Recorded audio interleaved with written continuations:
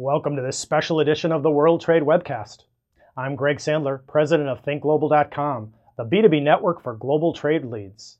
This week on the World Trade Webcast, we're focusing on the battle over reauthorization of the Export-Import Bank of the United States.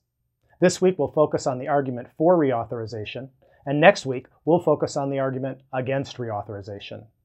Our guest today is Dr. Carolyn Freund, Senior Fellow at the Peterson Institute for International Economics, and a member of the U.S. Export-Import Bank Advisory Committee.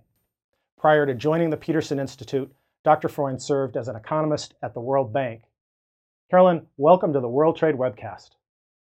Thank you. It's a pleasure to be here. Well, we're really happy to have someone with your expertise. And to set the stage for our discussion, let me give our viewers a little bit of historical perspective. The Export-Import Bank of the United States, an independent U.S. government agency, is facing a reauthorization battle on Capitol Hill. The Ex-Im Bank is the official export credit agency of the United States, and it's an independent, self-sustaining agency that provides financing for the export of American goods and services. The Ex-Im Bank was reauthorized in September 2014, and the bank's current charter expires on June 30th, 2015. So Carolyn, can you provide us with some background and context about this reauthorization battle?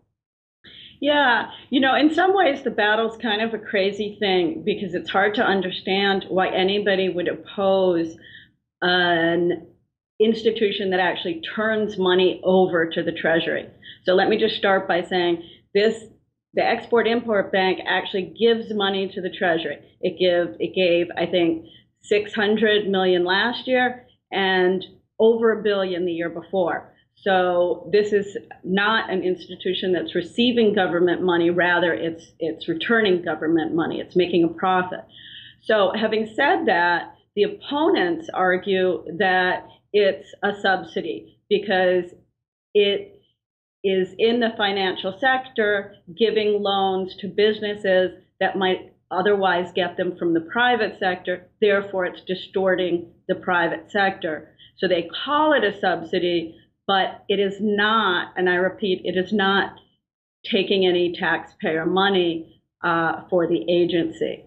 So their concern is that it's distorting the financial market and that maybe it could be a risk to taxpayers because if there was to be a problem with any of these loans. But the loans are so incredibly low risk, it's hard to see how any of these arguments are true. Very good. And another argument in favor of Ex-Im Bank reauthorization is that it supports jobs.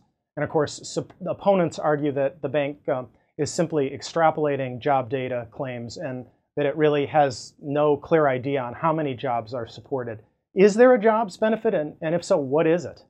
Yeah, absolutely. So the supporters see the jobs angle very clearly. These small businesses, mainly 90% of the transactions are with small businesses. Many of them wouldn't be able to maintain their employee base if they weren't able to export. And the problem is the traditional banking sector, the private banking sector, doesn't want to serve these clients. So they're able to maintain these jobs because of the Export-Import Bank, as well as many of the large firms as well. So what the bank does is it looks at all the jobs that are being supported through the loans it gives, and it calculates, over 1 million jobs since 2009. But the important thing is, that might not sound like a lot, but it supports jobs even more in hard times. So especially when other banks weren't able to lend, say during the crisis, the Export-Import Bank can jump in and help improve job security, which is something that American workers care a lot about. Export jobs also pay higher wages, they offer better benefits. So these are the good jobs that American workers are looking for. So there's definitely a job angle with respect to what the Export-Import Bank is doing. Indeed. And as you pointed out, proponents argue that 90% of Ex-Im transactions benefit small businesses. But opponents are crying corporate welfare, and they point to companies like Boeing and Caterpillar. as among the big corporate beneficiaries. Let's talk a little bit more about the benefit to small businesses. I think you articulated some of that already, and what the rationale is for supporting big U.S. corporations with this kind of assistance. Well, I think with respect to the big corporations, the issue is they need to be able to compete on a level playing field.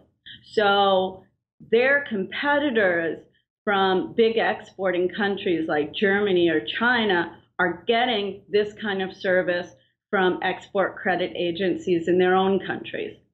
So without our own bank there to back our companies up, we would lose contracts. And there are workers at Boeing. There's also workers at 7,000 small businesses that sell Boeing parts. All the parts that go into an airplane aren't produced by Boeing alone. So it's that economy-wide benefit of having these large corporations. And quite simply, they would not be able to compete in many markets if the Export-Import Bank wasn't there to help them get those contracts. So really, then what you're saying is that with some 60 other countries around the world having